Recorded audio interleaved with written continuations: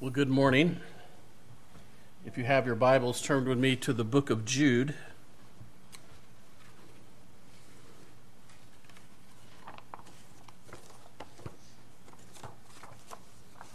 The book of Jude, the first chapter. And I'll read the first verse. The book of Jude, chapter 1, verse 1. Jude, a servant of Jesus Christ, the brother of James, to those who are called, beloved in God the Father, kept for Jesus Christ. Let's pray. Lord, I want to thank you, Father, for the privilege again to stand and to speak your truth. Father, I want to thank you for opening my eyes to the truth a couple of decades ago. Thank you, Lord, for those that I see and hear every week that are here to hear your word. Lord, I know that is a work of you, so we thank you for that. I pray, Lord, as we look at this verse today, that our eyes will be opened, Lord, and our hearts will be moved, Lord, to walk out of here with a purpose. Thank you again, Lord, for this privilege, and just pray that you'll be with us, Lord, in Jesus' name. Amen. In the book of Jude, this is an interesting opening, I believe, to this book.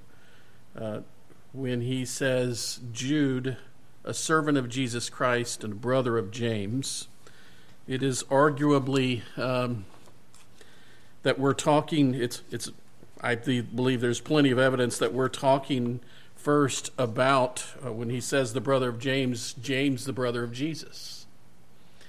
And that's a rabbit trail that I'm not going to go down right now, but I believe there's good evidence to believe that is the brother of Jesus. So then it is interesting that Jude says, rather than saying the brother of Jesus Christ, he says the servant of Jesus Christ. And the word there is doulos, which is found throughout the Bible. And another rabbit trail I'm not going to go down, but except to say that the word means slave. It means slave. It is a connotation that a servant kind of gives the connotation that you're hired to do something and it's optional, or you have a say, and slave, you don't have a say, you're owned. And of course we know that we've been bought with a price. So I think it's interesting how he opens this up. He's not bragging that he's the brother of Jesus. He's saying, I'm a slave to Christ. By the way, I'm a brother of James. But my focus in this passage is going to be, as you see in the title, to the phrase, to those who are called. Years ago, I was interviewing a young man for a software developer position on my team, and we got through I'd say about 15, 20 minutes in the interview, and then I asked a question that I always asked: why did you leave your last job? And his answer was, well, they expected me to work 8 hours a day. I kid you not. Well, as you can imagine, that interview came to a close rather quickly, because I can guarantee you that company that hired him called him to work 8 hours a day and more. And I'd like to transfer that to our calling. The Bible has a lot to say directly about our calling.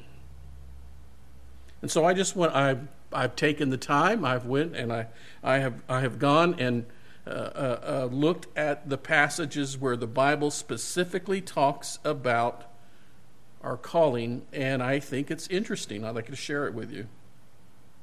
And I want to start with the circumstance of our calling. The circumstance of our calling. And to do that, I think we should start in 1 Corinthians 7. 1 Corinthians 7:17, Paul writes, "Only let each person lead the life that the Lord has assigned him, and to which God has called him. This is my rule in all the churches." And he continues. He says, "Each one should remain in the condition in which he was called." And he says in verse 21, "Were you," and the ESV says bondservant, but the word is doulos. So basically, were you a slave when called? Do not be concerned about it, he says. But if you can gain your freedom, avail yourself the opportunity. And then he says in verse 22, "For he who was called in the Lord as a slave is a freeman in the Lord." And you see, he's playing with the words, but he's making a very strong theological point. And then he says, "Likewise, he who was free was called to be a slave of Christ," he says. "So, brother, in whatever condition each was called, let him remain with God." I read this and I think whenever someone gets saved, the first thing they think they got to do, I got to be a preacher. I got to be a teacher. And of course we know James, the brother of Jesus, says not many should be teachers. You should not automatically think, I got to quit my job, I got to quit doing what I'm doing, unless, of course, you're dealing drugs. Maybe a good idea to quit your job then.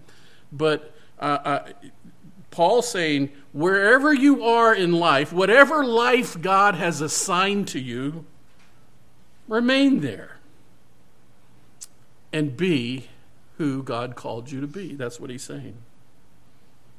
And, of course, he uses the context of slavery, the Greco-Roman slavery here. And he's like, if you're a slave, be the best Christian slave there ever is, you know? And that's what he's saying. And he plays with the words. He's saying you might be a slave, but you're free in the Lord. And if you're free, you're still a slave to Christ. In fact, in Romans 1:6, Paul says that you were called to belong to Christ. You're called to belong to Christ. And then in Galatians chapter 5, verse 13, this is interesting. We're called to belong to Christ. We're slaves to Christ. But in Galatians 5:13, he says, you were called to freedom, brothers. Only do not use your freedom as an opportunity for the flesh. Through love, serve one another. Do you see the back and forth again? This I'm a slave to Christ, yet I'm free. And I may not be a slave, but I may be a free man, but I'm supposed to serve one another. This is really cool what he's doing here. Very, very much. That's the circumstance of your calling. You're called to belong to Christ, but you're called to freedom. And then we can go to 2 Thessalonians chapter 2. We can find out how we're called. And this is so important. In 2 Thessalonians chapter 2, verse 14, we read, "To this he called you," and this is you would need context to what that is, but it doesn't matter because he says how he called you. "To this he called you through our gospel." You're called by God through the gospel, he says.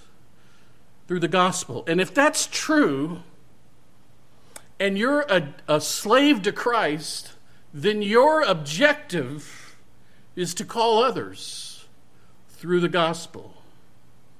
And I want you to hear this. When's the last time you shared the gospel with anyone? We're called. We were called through the gospel. Don't you want others to come to know Christ? So we're called through the gospel. And then I want to look at some of the reasons we're called. And Paul writes in the book of Romans in chapter 8, verse 28, he says, "And we know that for those who love God, all things work together for good." We know this verse, right? But then he says this, "For those who are called according to his purpose." We are called to his purpose. We're called for God's purpose.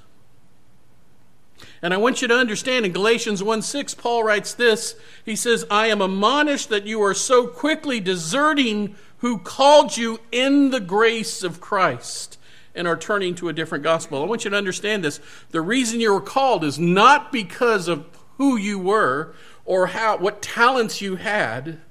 You were called by grace. You didn't deserve this calling. I didn't deserve this calling. We're called to his purpose.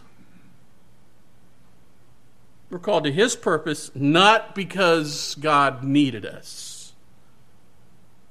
And Romans 8:30 says this. He says, "And those whom he predestinated, he also called. And those whom he called, he also justified. And those whom he justified, he also glorified." So the reason you were called to is to be justified. Number one, declared righteous, and then glorified. So it's God's purpose. It's not because of who we are. And we're called to be declared righteous and glorified, which is wonderful news. Bring on the glorified, Lord. Amen.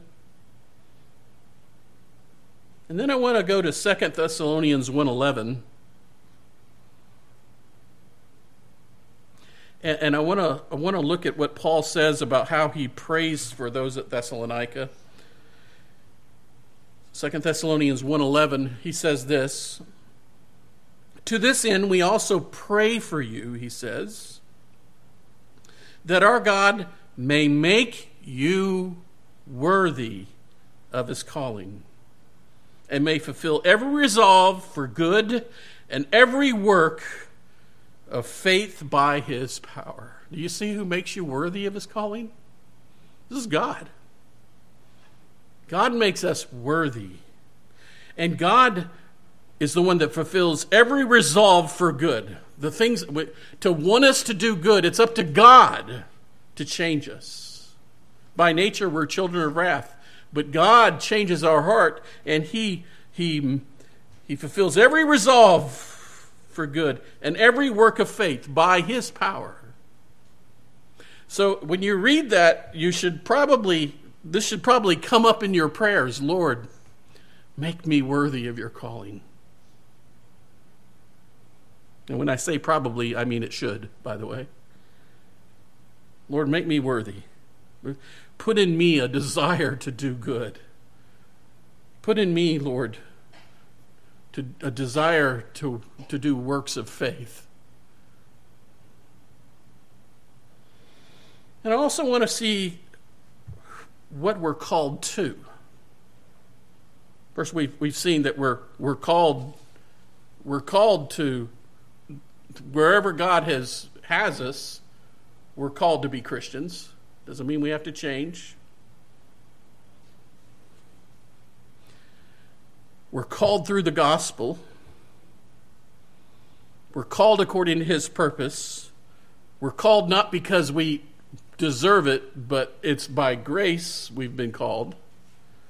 We're called to be justified and glorified. He makes us worthy. But I want you to see in Romans 1:7, see if you can see what we're called to. He says, "To all those in Rome who are loved by God and called to be saints." Called to be saints, he says. And in 1 Corinthians 1:12, very similar, "To the church of God that is at Corinth, those who are sanctified in Christ Jesus, called to be saints together with all those who in every place call upon the name of the Lord Jesus Christ, both their Lord and ours." We're called to a gathering, to a family, if you will.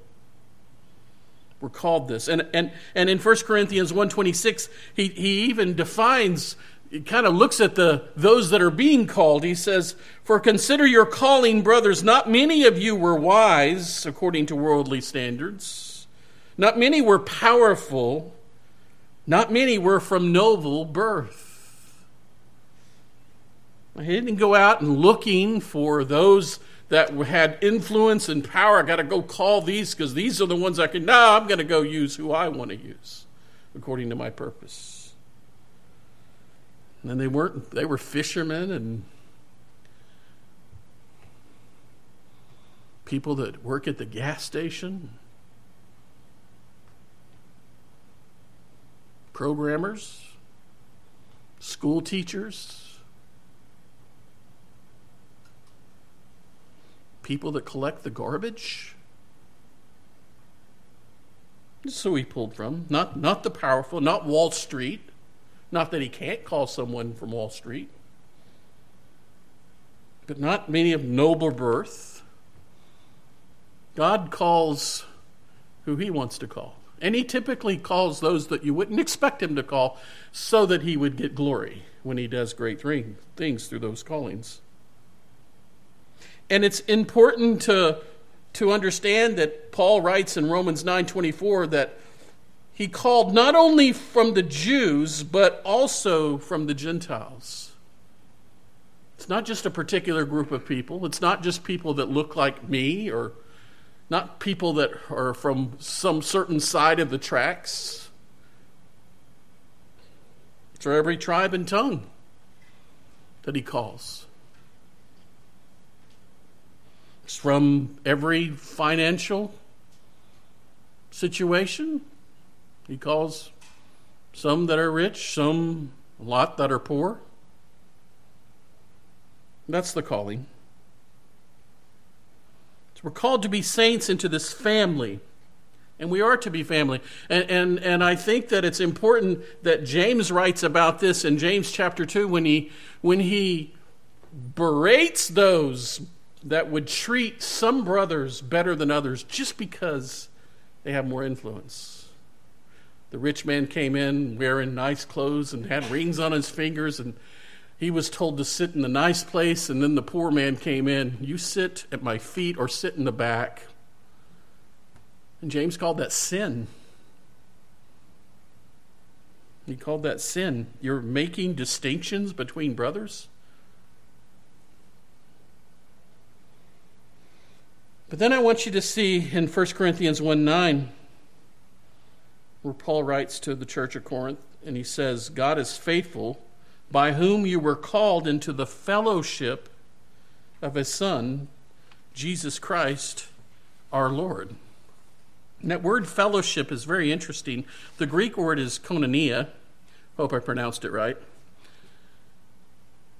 But it's an interesting word that is used throughout the New Testament. And I think it would be advantageous for us to look at how it's used so we can look at this fellowship that we've been called into. And one place is in Acts chapter 2, verse 42, where he says they devoted themselves to the apostles' teaching and the koinonia, the fellowship, the breaking of bread, and the prayers. I believe Brother Steve mentioned this last week. This is coming to church and hearing the word and fellowshipping and the Lord's Supper and praying. We've been called to this. We've been called to this. In 1 Corinthians 1:9, we see this word used, and where he says, God is faithful, by whom you were called into the fellowship of his Son, the koinonia of his Son, Jesus Christ our Lord. Very similar. Actually, maybe that was the one I already read. Sorry. 2 Corinthians chapter 8, verse 8 is what I meant to say. I got to change these notes. And this koinonia word is used. He's saying, begging us earnestly, he says, for the favor of taking part in the relief of the saints. And the koinonia word is the taking part in the relief of the saints. We've been called not only just to come to church and to hear the word and to fellowship and to do the Lord's Supper and to pray, but we've been called to take part in the relief of the saints. The brothers and sisters that are in need. Paul calls them to take part in this relief. And if we don't, I want you to know, I want you to think back to that interview. Well, they expected me to work 8 hours a day. No, God expects us to be taking part in the relief of the saints. And if we're not doing it, it's as absurd as if we say, they expect me to work 8 hours a week. 8 hours a day, sorry. You heard what you were supposed to hear, right? And then we see the koinonia used like this, Romans 15:26, for Macedonia and Achaia have been pleased to make some contribution, and the contribution is the koinonia, to the poor among the saints at Jerusalem. So again, we're called to take part in the relief of the saints, to make a contribution for the poor, to take care of the poor. And you know this if you read the Old Testament and you watch God get angry at Israel. One of the main reasons he gets angry at Israel is because they did not care about the poor. And you read through the Old Testament, it is clear that we are supposed to care about those that are truly in need. And then, of course, we live in America, and it is a land of plenty. But the book of Hebrews reminds us in chapter 13, verse 16, do not neglect to do good and to koinonia, and it's translated share what you have. Do not neglect to do good and to share what you have, for such sacrifices are pleasing to God. You know, if this is pleasing to God, we should be doing it.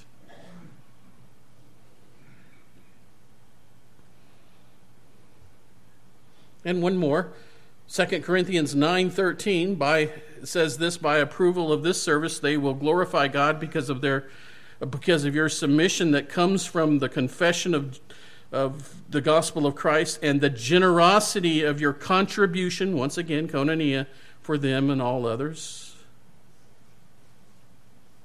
So we should be willing to share what we have. But then this word's used differently in Philippians 1:5. He says, because of your partnership, he says, that's koinonia, because of your partnership in the gospel, he says, from the first day until now. In other words, we are partners, and I've already said this once, I'll remind you, we are to be partners in spreading the gospel. And that might come into supporting ministries that spread the gospel. And I think it's 3 John that tells us that we should do that it's a good thing to contribute to ministries that clearly teach the gospel. But we're a partnership, but also we should be giving the gospel to our friends and our co-workers and our family. In spite of what happens, they need to hear the truth.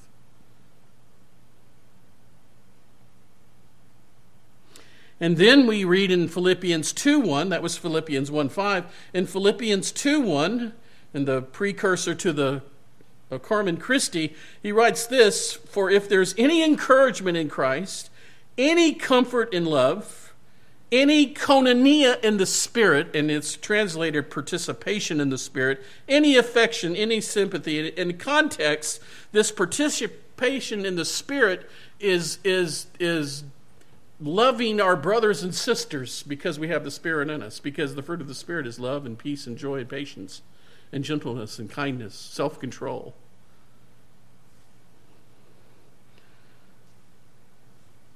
So this is the fellowship that we've been called. We've been called to a family where we take care of each other. We take care of those that are truly in need. We're willing to share what we have. We partnership in the gospel so that it spreads, so that it's heard. And we love one another. We give encouragement to one another. We comfort one another. We show us affection to one another. We sympathize. We weep when my brothers and sisters weep. We rejoice when they rejoice. And then in continuing in the book of Philippians, the word is used again in chapter 3 and verse 10. That I may know him, Paul writes, and the power of his resurrection. We know he's talking about Jesus. And may koinonia in his sufferings, may share in his sufferings, becoming like him in his death. And why did Jesus suffer? Because he spoke the truth. And we should share in those sufferings. We don't have to go looking for it. It will find us. Just speak the truth. Just spread the gospel. And while you're doing it, show love to your brothers and sisters in Christ, and you'll be like Jesus.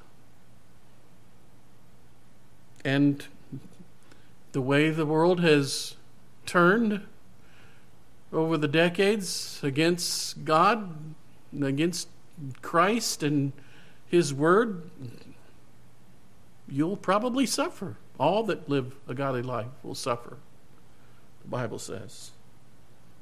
But this is what we've been called to. And then one last one in 1 Corinthians 10:6. And it's a very similar. It says, the cup of blessing that we bless, is it not a participation in the blood of Christ? In other words, a koinonia in the blood of Christ? What does it mean to participate in the blood of Christ? Well,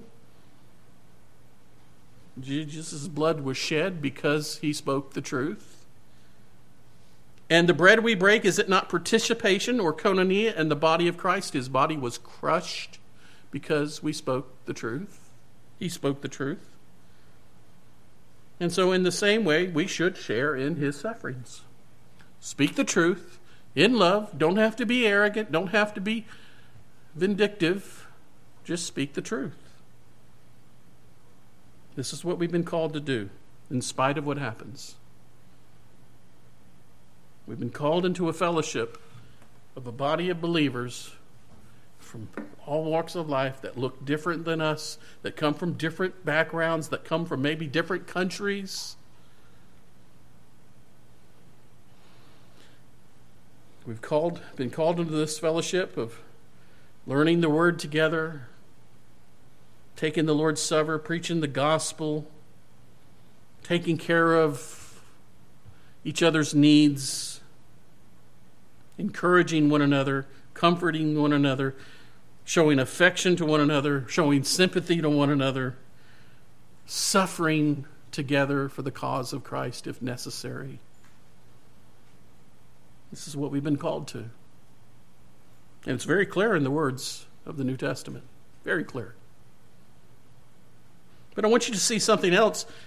In 1 Peter 2:9, see what you've been called to. He says, you are a chosen race, a royal priesthood, a holy nation, a people for his own possession. There's the slave to Christ again. That you may proclaim the excellencies of him, and that's proclaiming Christ, who called you out of darkness into his marvelous light. He called us out of darkness into the light. For 20 years, I walked in darkness of my adult life. 20 years of my adult life, walking in darkness. Didn't care what God thought. I was a child of wrath. I followed the passions of my mind and the flesh. And then one day, he called me out of that darkness into light. Praise God. We've been called out of darkness into light. In fact, in the book of 1 John, John writes in chapter 1, verse 6, if we say we have koinonia with him, if we say we have fellowship with him, while we walk in darkness, we lie and we do not practice the truth. So we can't just, it's so clear what he's saying here. You've been called out of that. So you can't come to church and put on the nice clothes and the happy face and say, I love Jesus, and then leave and walk in darkness and say you have fellowship, that you're called to this fellowship. You can't say that. You're lying.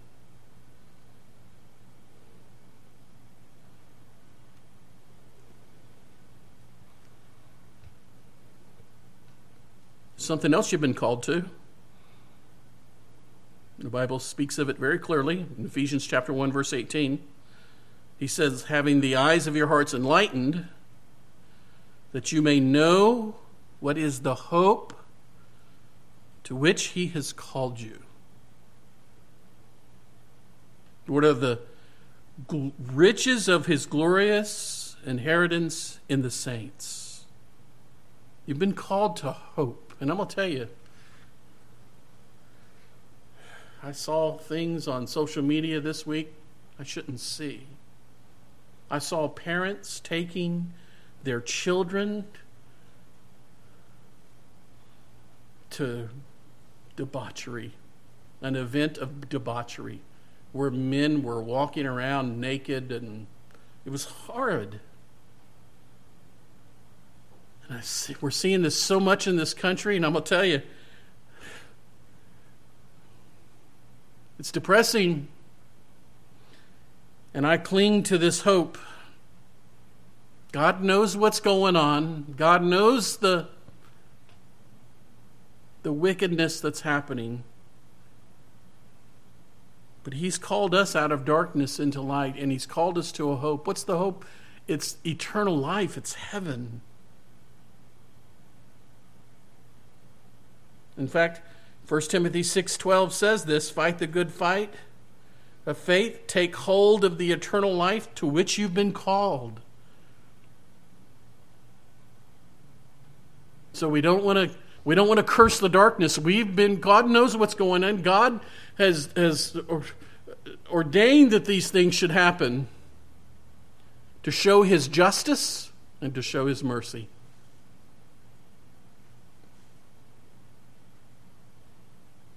So we've been called to a hope. We've been called to eternal life.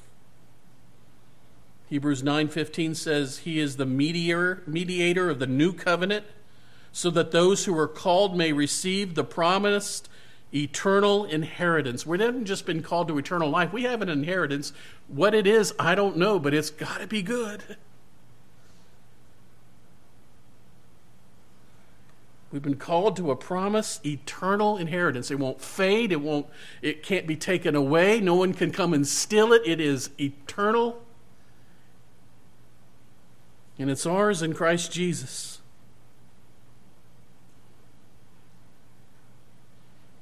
First Peter chapter 5, verse 10 says that it says, after you have suffered a little while, here's the fellowship that we've been called to. We've been called to suffer for Christ.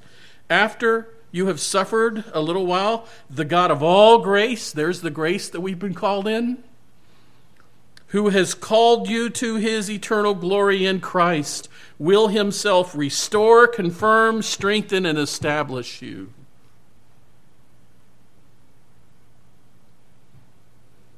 We've been called to eternal glory. And even if we suffer now, the one that called us will restore us and confirm us, strengthen us, and establish us.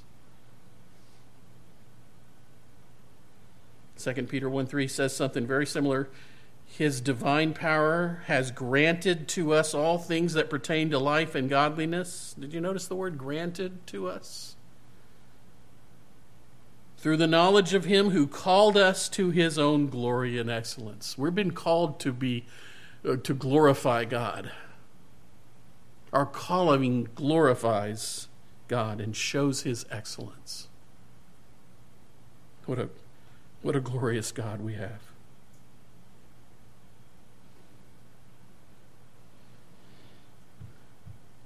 Now, if we see all this, that we've been called, in whatever situation they were in, we're called to be children of God, to be Christians. Whatever situation we're in, we're called by the gospel, and we're called to a fellowship where we learn the word together. We take the Lord's Supper, which preaches the gospel. We love each other. We take care of each other. We make sure that those that are in need have what they need. We spread the gospel together. We pray together. We suffer together. We rejoice together. We mourn together. We're called out of darkness into light. We're called to eternal life, to an eternal inheritance. We're called to glorify God by our calling.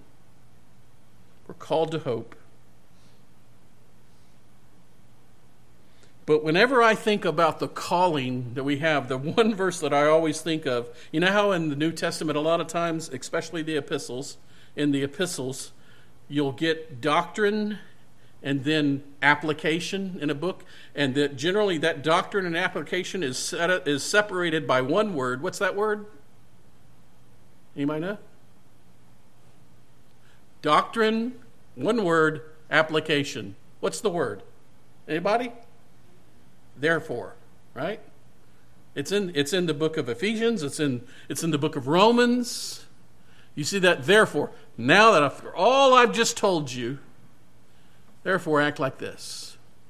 In the book of Ephesians, he says this: I, therefore, a prisoner of the Lord, urge you to walk in a manner worthy of the calling which you've been called.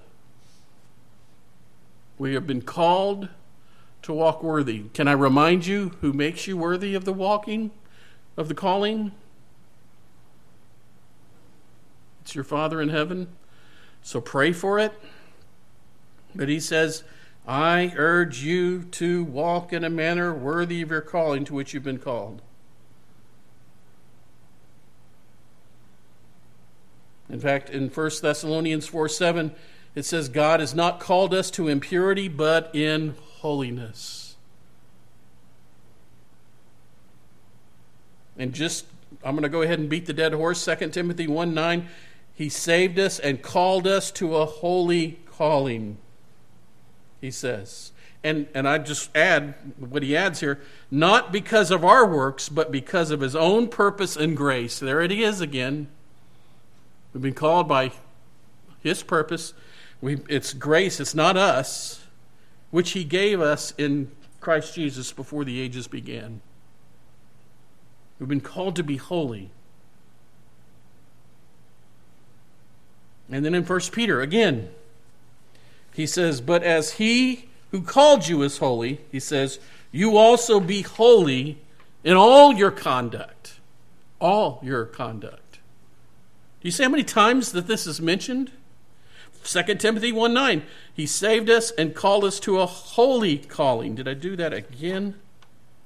I did. For some reason, I keep repeating verses in my notes. I'm sure it's the providence of the Lord reminding us it really is important. He called us to a holy call. We're to be holy. And he keeps repeating this. Do you think it's important that we're to be holy? Do you think it's important that he's called us out of darkness into light? And if we say we have fellowship, but we walk in darkness, we're lying? Do you think it's important when he says this? We are to be holy. That's our call. We're called to this. Colossians 3:15, he says, let the peace of Christ rule in your hearts, to which indeed you were called in one body, and be thankful, he says. We're called to let the peace of Christ rule in our hearts. It means no matter what's going on, no matter what's happening, we're just being obedient. And whatever happens to us, it doesn't matter. We have the peace of Christ in our hearts because we've been called to hope, to a holy calling. We're going to heaven.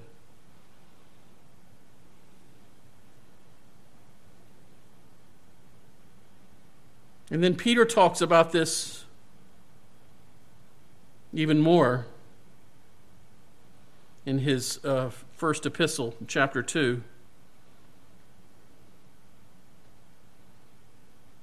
I just want to start at verse 13 and just listen to what Peter, under the move of the Holy Spirit, writes. Be subject to the Lord's sake to every human institution, whether it be the emperor as supreme or to the governors as sent by him to punish those who do evil and to praise those who do good.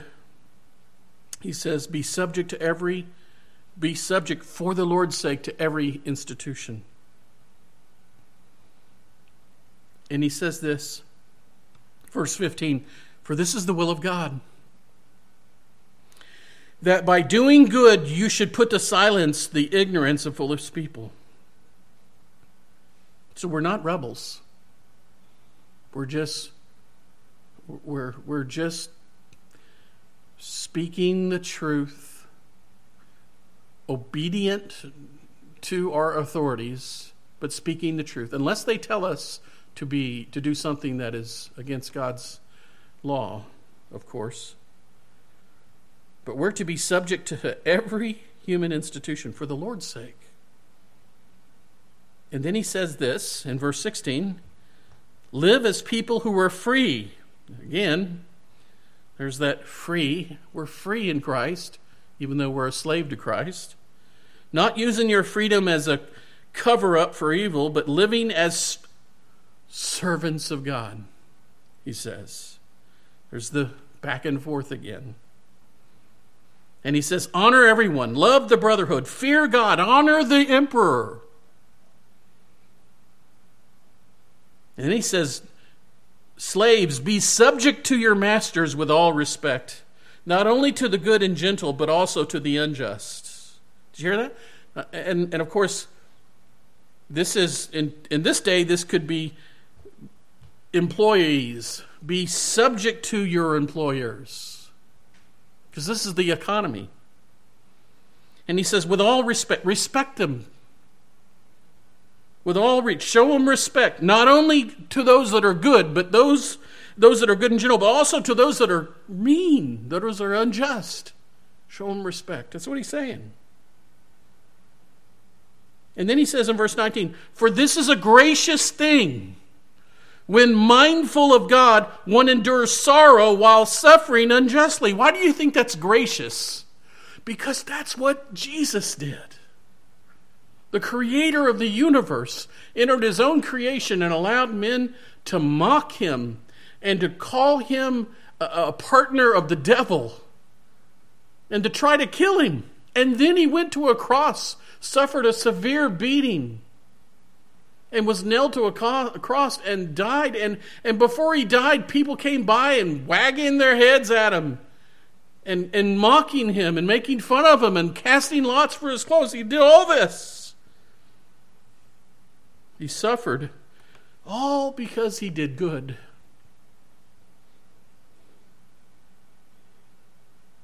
This is a gracious thing when mindful of God, one endures sorrows while suffering unjustly.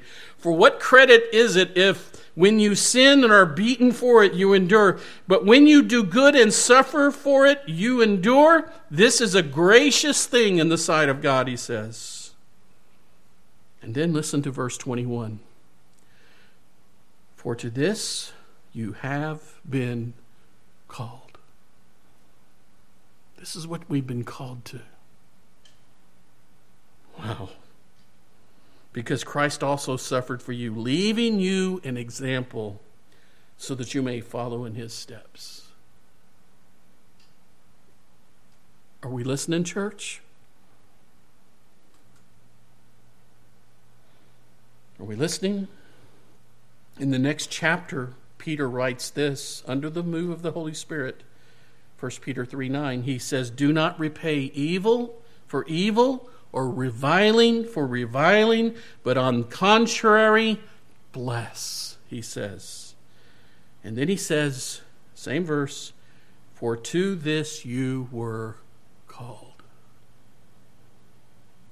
that you may attain a blessing." This is what Christians do. This is what Christians do. So, boy, that was a lot. Boy, the Bible says a lot about our calling, doesn't it? A lot.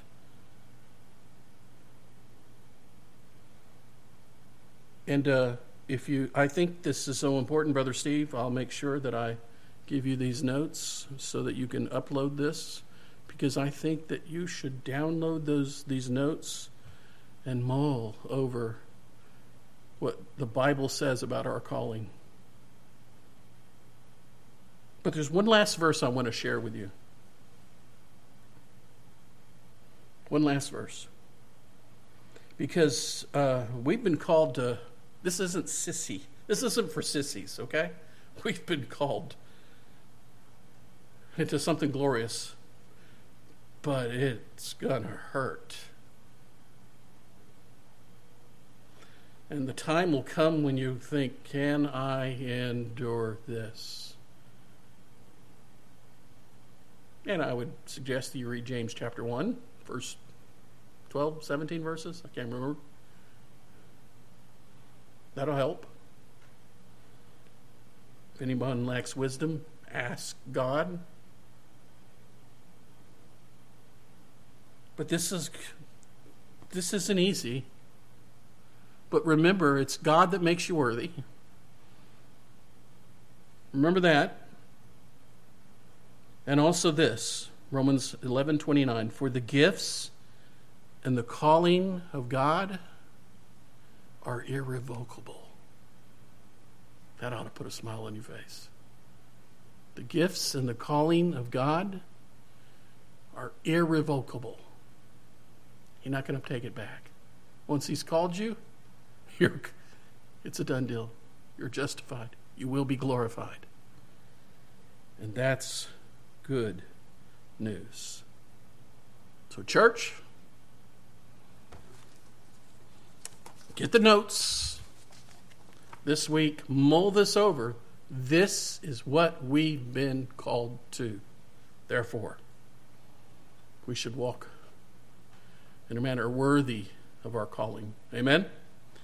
Lord, I want to thank you, Father, for those that are here today that have heard the truth. I pray that you would plant it deep in our hearts. And I thank you, Lord, for